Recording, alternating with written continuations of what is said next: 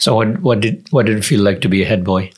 First in what, 200-year history? Just over 200. Yeah. It was from an ethnic minority, right? Yeah, from ethnic minority. Yeah. It's a real privilege. I'm very proud. I was 18 years old, but very proud. And hopefully that's paved the way for other, students of ethnic minority background to say, that they can also achieve that as well. But no, very proud, very privileged.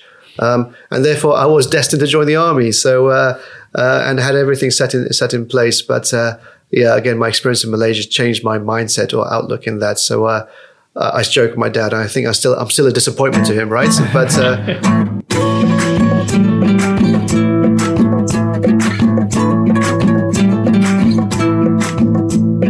Hi everyone, you're listening to the Dalbat Power podcast about inspirational Nepali stories.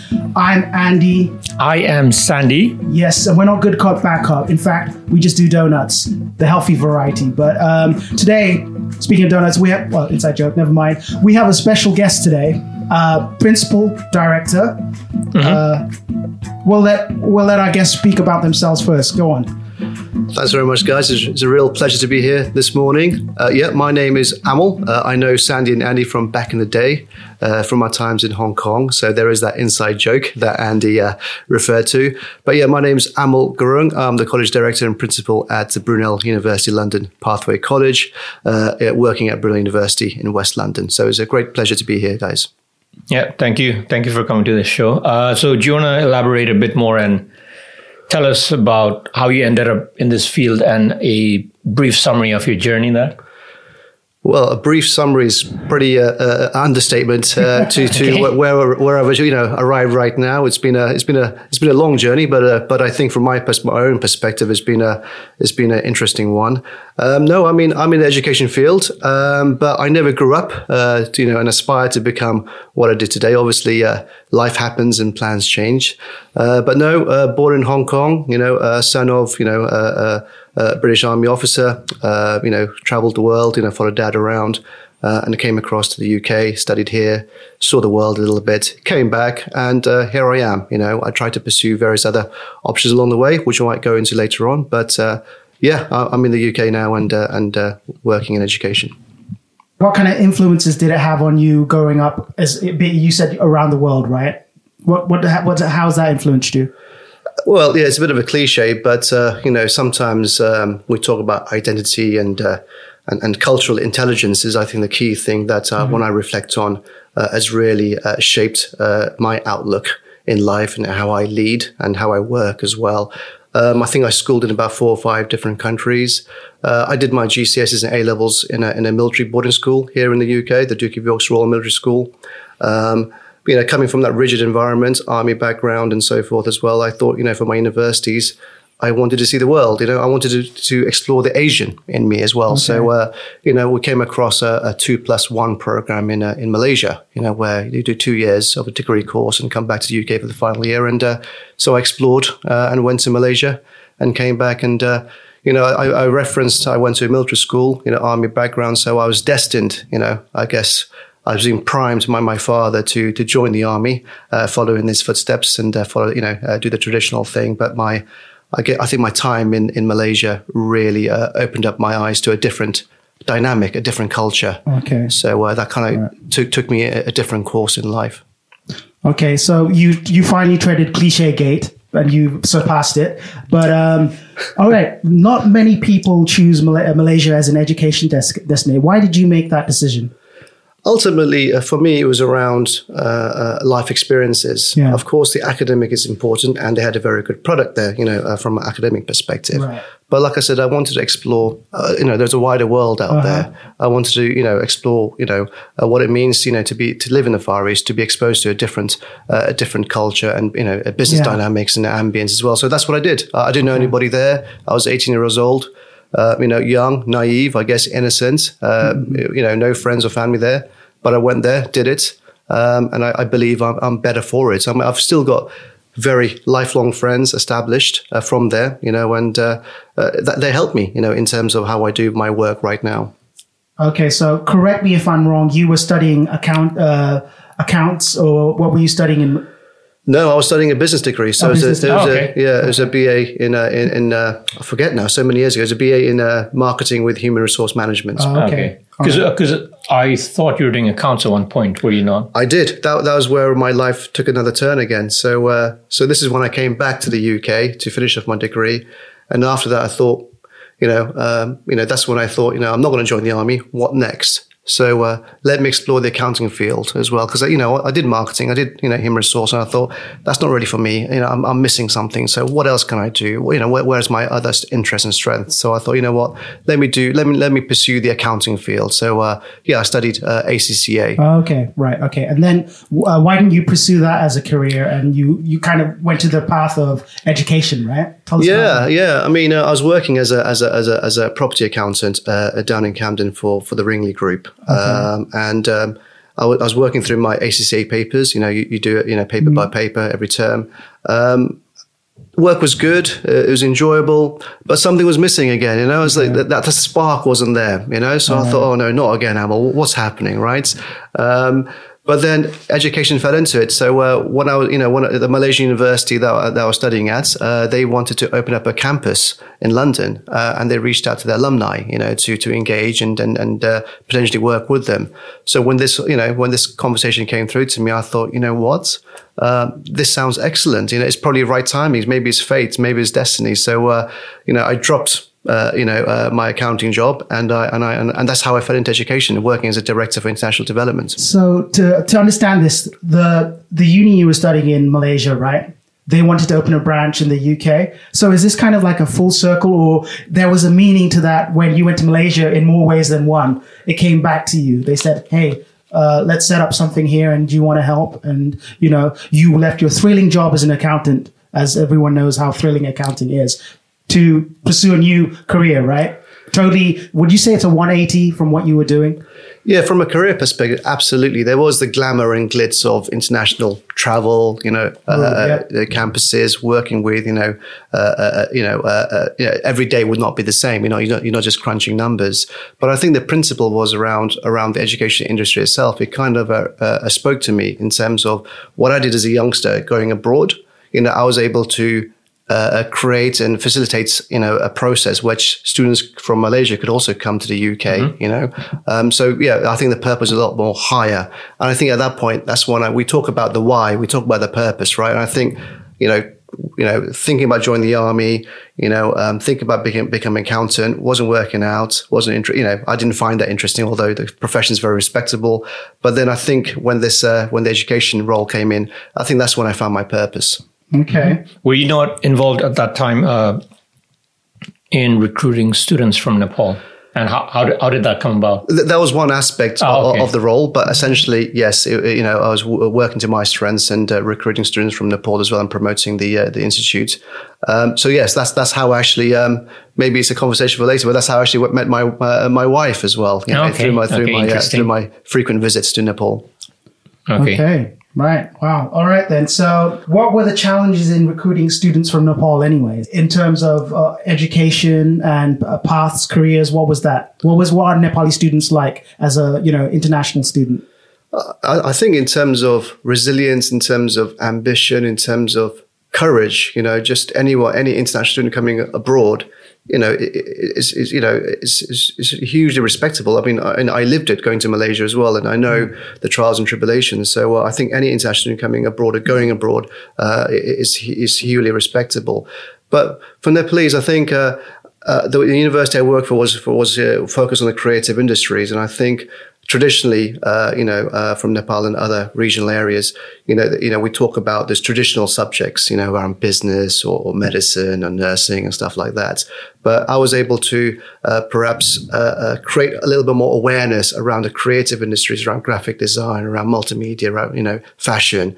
And so a lot of the students I actually recruited for the university was in those subject areas as well, which I'm quite proud of. Mm-hmm. I mean, how did you go about recruiting students in Nepal initially? Because obviously you didn't have that sort of background, so... No, I mean, there's a lot of support. You know, it wasn't just me going in there. I had colleagues who'd been in the industry for a while that's already been operating in Nepal. So it wasn't just a one-man show. And of course, we've got lots of partnerships within Nepal itself that will actually enable. And there's a really effective infrastructure there to provide the best counselling, provide a good advice and guidance, and really match applicants or students' aspirations to the course that they embark on. I mean, it's a big challenge asking, especially in Nepal, where the mentality is, left side and right side of the brain. You're talking about recruiting people in creative, subjects, right?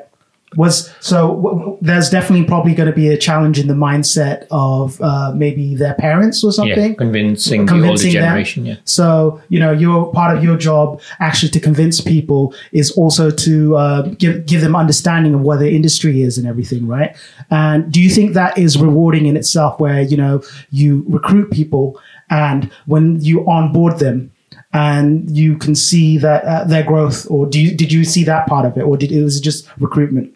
No, I mean, I think, like I said, recruitment is just one aspect of it. It's more about the awareness and creating opportunities for them to learn about other areas, other industries. Yeah. I mean, I think right now we talk about Gen Z students, and Gen Z, the demographic, they're a lot more value-based now. They're a lot more focused on graduate outcomes, employability and upskilling, right?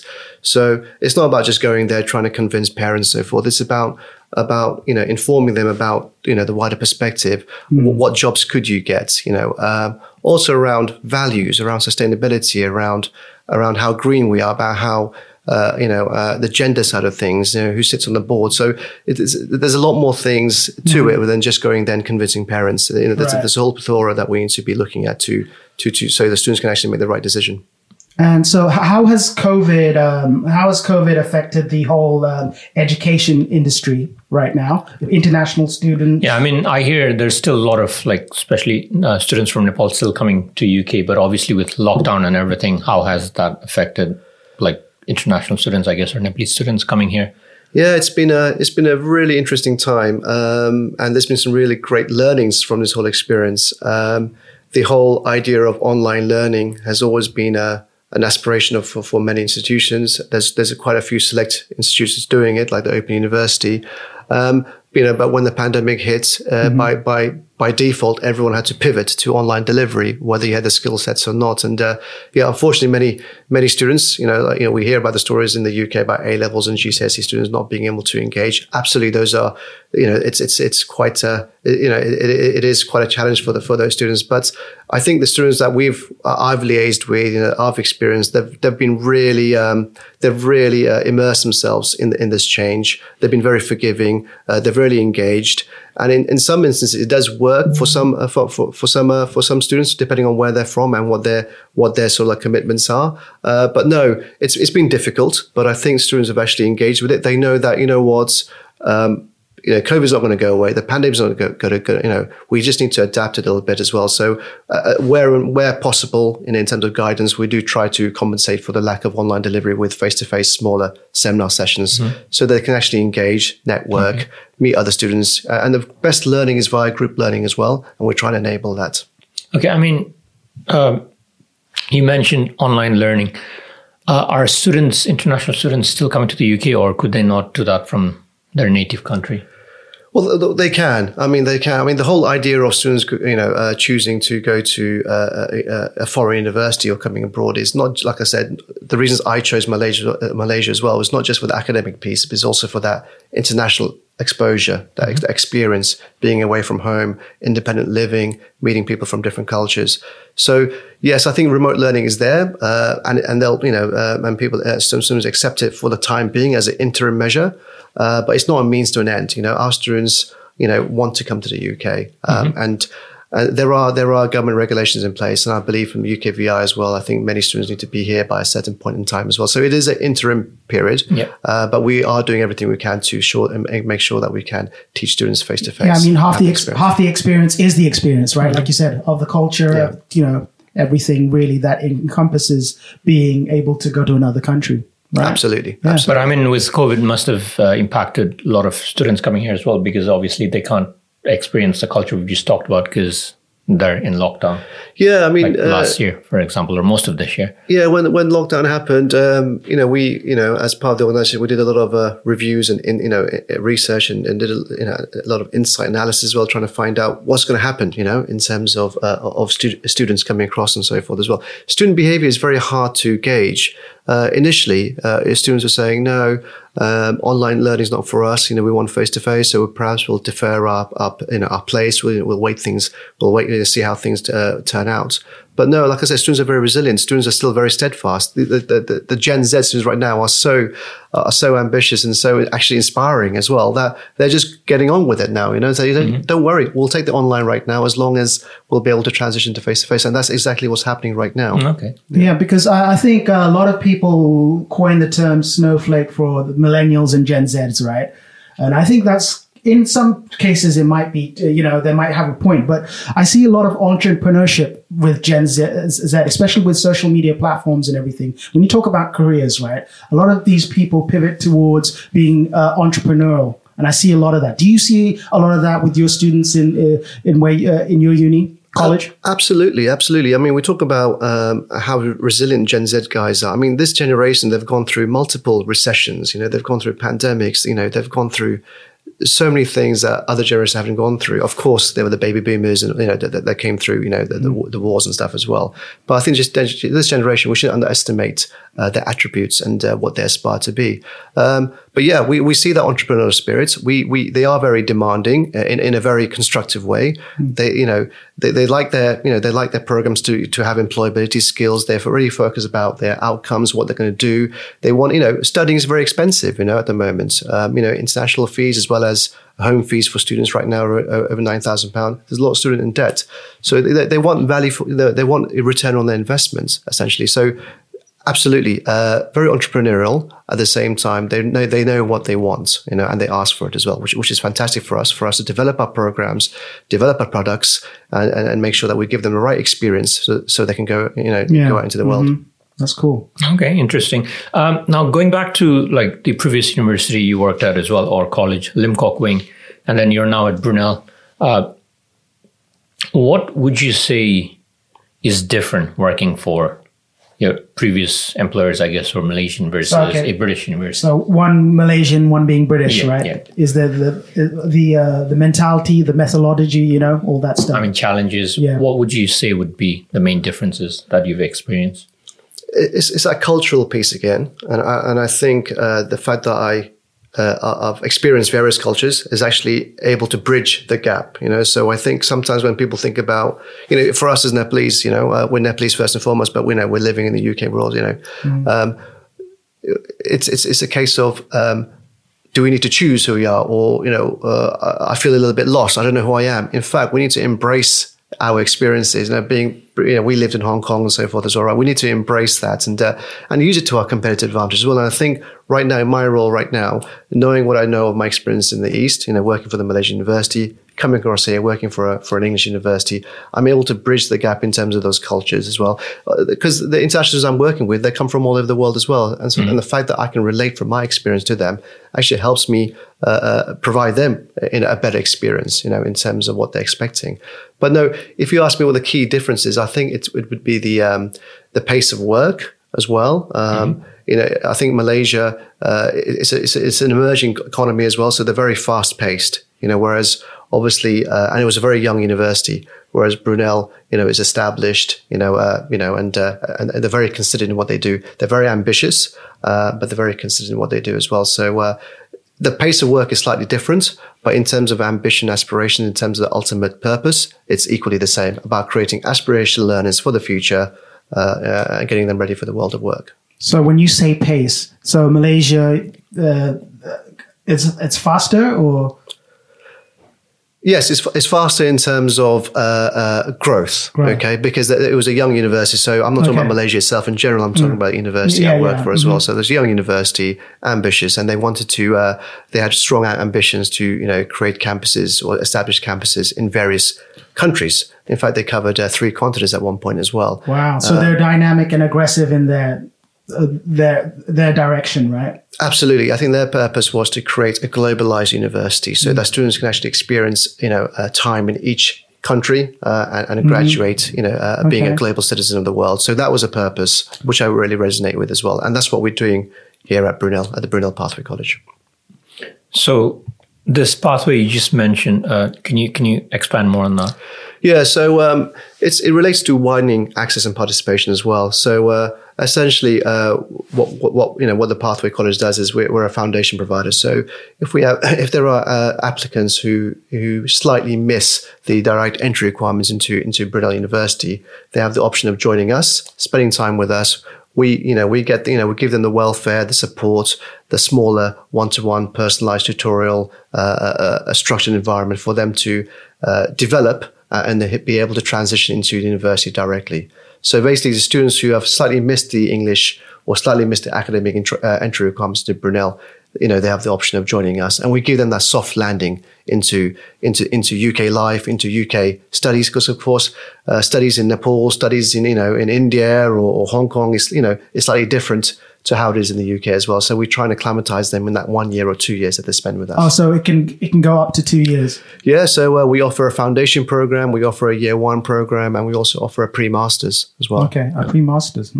Oh wow. Okay, so all right, so it's does it really can it work with any university, or is it exclusively for Brunel? That pathway. The concept is actually is wider, but I'm working with the Brunel partnership. But the concept of pathway providers is wider, and again, it resonates with trying to increase access to education. There are many students that perhaps because of the entry requirements would not be able to access university or higher education learning as well. So what I'm doing is I'm enabling that process for students who potentially would not be able to access university, access it via the pathway route. Oh, so it's giving them tools to the accessibility. In terms of scholarships, do you do anything like that in Brunel Pathway or? Absolutely. Scholarships is there. It'll be merit based, but we do have scholarships, and we do we have hardships, bursaries, and so forth as well. The pandemic has obviously impacted families, unfortunately, financially as well. So there's a lot of support there from Brunel University and the Pathway College in terms of enabling and supporting students in that way. Great. So, okay, brilliant. Just quickly going back to challenges. I mean, obviously, I guess being an ethnic minority in the field of academia or education, I mean, what are the challenges you've faced working in the education sector in the UK?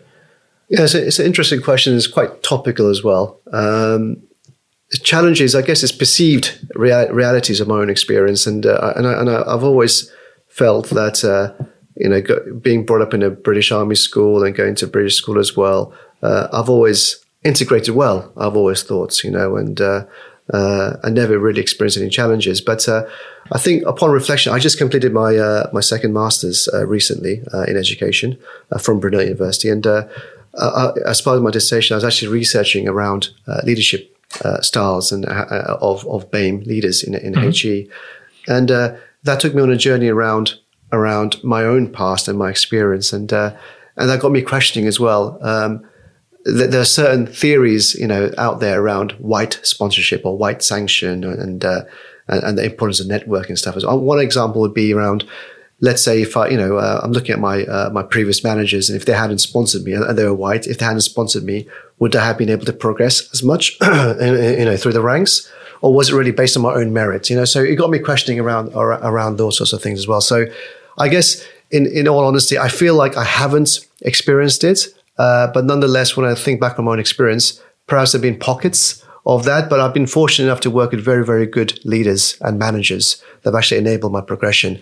But I think one thing I would say is what I did lack though was, access to a mentor that I could look up to, that come from a BAME community where I could compare notes, compare ideas and so forth as well. So I think me being here, hopefully will allow me to, share my journey so that if there are other sort of like aspiring BAME leaders, whether it's HE or other sectors, it's just to reach out and I'll be able to share my notes and what I did, what I think we could be doing as well together as a community to create a better environment for BAME, aspiring BAME leaders. Mm-hmm.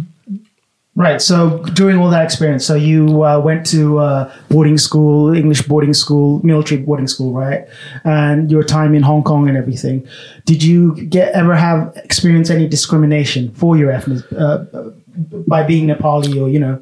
I mean, what were there any struggles when you first came to Duke of York? Because obviously you'd moved to a new country, new environment, everything new, no family, all by yourself. Yeah, of course. I came here as a 13-year-old. I left you guys in Hong Kong, didn't I? And I came to the boarding school. I think at that point in time, I think there were about 4 of us, you know, who came from an ethnic minority background. Everybody else was English. Oh, wow. But luckily, though, it was a military school, you know, with army background. Everyone who the Gurkhas were, so there's a lot of respect there, nonetheless.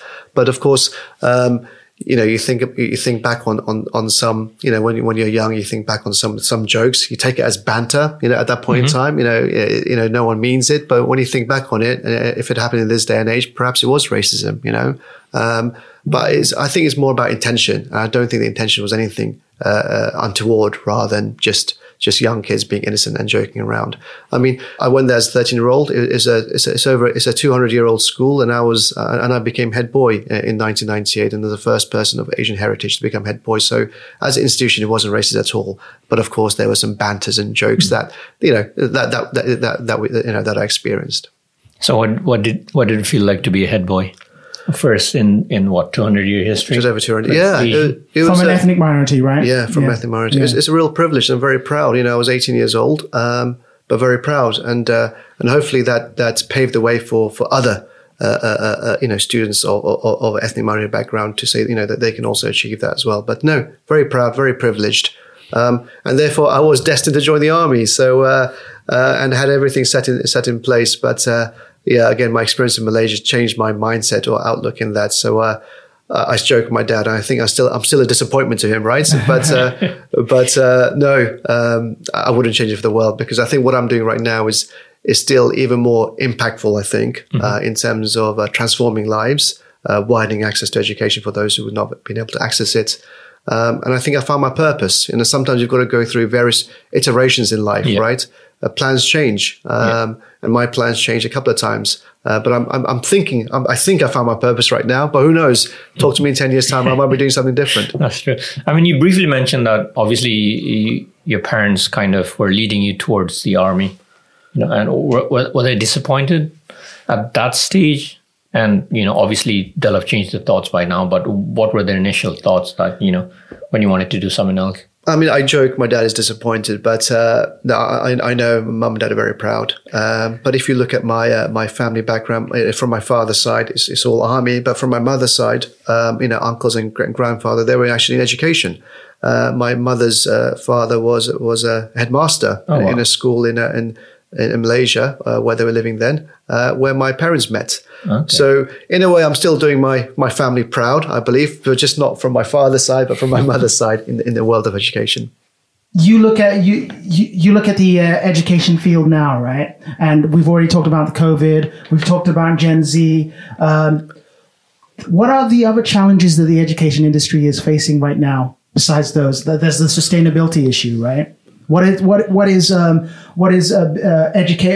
education sector doing about sustainability and other things? What are the other challenges? There's many challenges right now, especially of the pandemic. Mm-hmm. And when I say challenges, perhaps I could replace that word with opportunities. Really, and I guess it's different. All right. It also depends on how you look at things, right? Wax on, wax off. Wax on, wax off. Is it? And don't concentrate on the finger, isn't it? That's a Bruce Lee one, isn't it? You miss all the heavenly glory. Yeah. No, there's lots of opportunities. I think, like I said, the demographic is changing. Mm-hmm. The values are changing of the generation that are looking for education.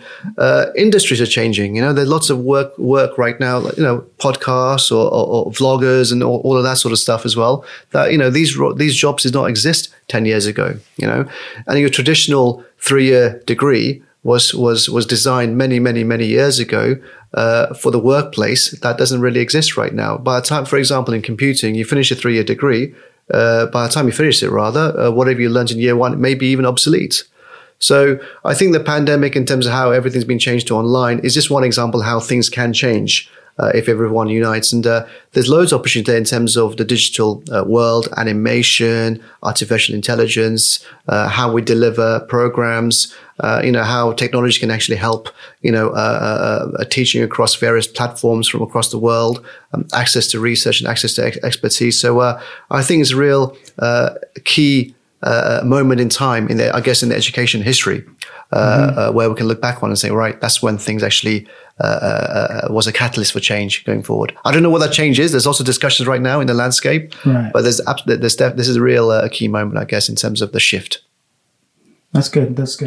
So it's really great that from a Nepali perspective, that you are a principal director of a university college, right? And it's really great in the sense that it's you're part of the BAME community representing that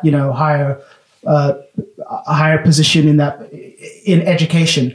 And it's that kind of representation that you need to see to, have change your mindset, or the unconscious bias that we have, that it's certain ethnicity that should be there or whatever, And do you ever get any feedback from, like, let's say, Nepali students there who are surprised and say, "Whoa, I didn't know the principal director was Nepali"? Do you get any feedback like that? Yeah, I was just talking to a parent just the other day from Nepal, and she reached out to me because she saw my name on the offer letter for her son, and it was a note just to say how proud she was, that she saw a Nepalese leading college. So that was very, it's very humbling. It's nice to receive feedback like that, but I'm just one of thousands, or more, that are doing very well. And I think you being able to find and source, more people to share their stories will perhaps help inspire others as well. I'm not saying I'm inspiring, but I'm sure there are other stories as well that can actually inspire a whole generation. And if they can do it, so can, if I can do it, so can anybody else. Sure. So would that be your advice leading on from that, what you've just mentioned? Would that be your advice towards youngsters looking to get into, I guess, academia or education? I guess in anything, really. I think in terms of career aspirations, I think the cliche is, again, the sky's the limit, but it's all about having that growth mindset, isn't it? Having that resilience and also for Nepalese who have transitioned into the UK, at some part of their life, who have been born and brought up, sometimes, the first thought is, I'm confused. What am I? Am I British? Am I Nepalese? And so forth as well. But I say is, embrace it. You don't have to choose one or the other. Combine it, and make it work for you. And especially right now in terms of leadership, the empathy, I talk about the resilience, the awareness. All of these things come from that cultural intelligence that we have gained from actually adopting two cultures. So I think make it work for you, and you don't have to choose one or the other. Unite it. The problem is I'm confused all the time, because when I speak Nepali, I have an English twang, or when you speak. How would I describe it? Just speak Nepali, Sandeep or Amol, and if you speak it right, you'll have that twang. You won't notice it because you'll be communicating in English, right? And then it really does the muscles and the tongue exercises in, and then you have a kind of accent that's kind of not Nepali, but kind of foreign. Or you'll say a sentence with few words in English. Yeah, I remember when you guys used to take the mick out of me as well back in the day in Hong Kong. But no, I can, Nepali बोल्दाखेरि त, मेरो नेपाली त राम्रो लाग्छ मलाई, बोल्दाखेरि त के कस्तो लाग्यो? हामी सबैलाई राम्रो लाग्छ. It's got a twang to it, I would say, but it's subconsciously you won't really think it, but you don't feel it yourself, obviously, but someone else picks it up. Yeah. Okay, so most important question: what do you like with your dal bhat? Don't just say tarkari. Like, what sort of tarkari do you like? That's another thing. Tarkari, is that meat or is that vegetables? Tricky. Don't know. Some people think meat. Some people think only vegetables. Don't know. What's your thought? My thought is that what kind of side dishes would you like is the question. Yeah. I love aloo dum with my rice. I love kalo dal. And bendi is lady fingers, right? Yeah. So that's it. But apart from dal bhat, I know that's the name of the podcast. Obviously, you can't talk about food and not mention momo, right? So of course, yeah. It's what, the number one food probably right now in Nepal? Momo. Yeah, other than dal bhat. Probably. Well, I didn't read the food meter recently, but I'm pretty sure that's what I thought it was. Yeah. I thought it was pretty high. Like other than your staple dal bhat, like momos, like the leading food. And we're talking about food. I was just talking about this yesterday as well with some friends around Nepalese cuisine, and Santosh Shah, obviously the master chef. He's really brought Nepalese food, hasn't he, to the forefront. And when we think about Nepalese food, it's not just dal bhat. There's still a lot of culture to dal bhat, isn't there? And the subcultures actually food that go with it, and all the I didn't realize it's like a 16, 17 course meal. Like that's often go with dinner. So there's a lot of history there, in terms of what what can offer. So it's not just dal bhat. I think it depends on the different ethnic background you're from in Nepal as well. So everyone's got their different food. Yeah. That's a conversation in itself, but that's another rabbit hole we could walk into about the history of dal bhat, but we'll leave it there. So any words of inspiration for aspiring future youth of Nepal, or anyone who's in transition right now for a career? No, I think I've tried to provide some nuggets of information later on, but no, I think the key thing is keep moving forward. Standing still is not an option. Keep moving forward. Incremental gains is the way forward, right? Marginal gains, lifelong learn, and you only achieve that by learning all the time, upskilling yourself.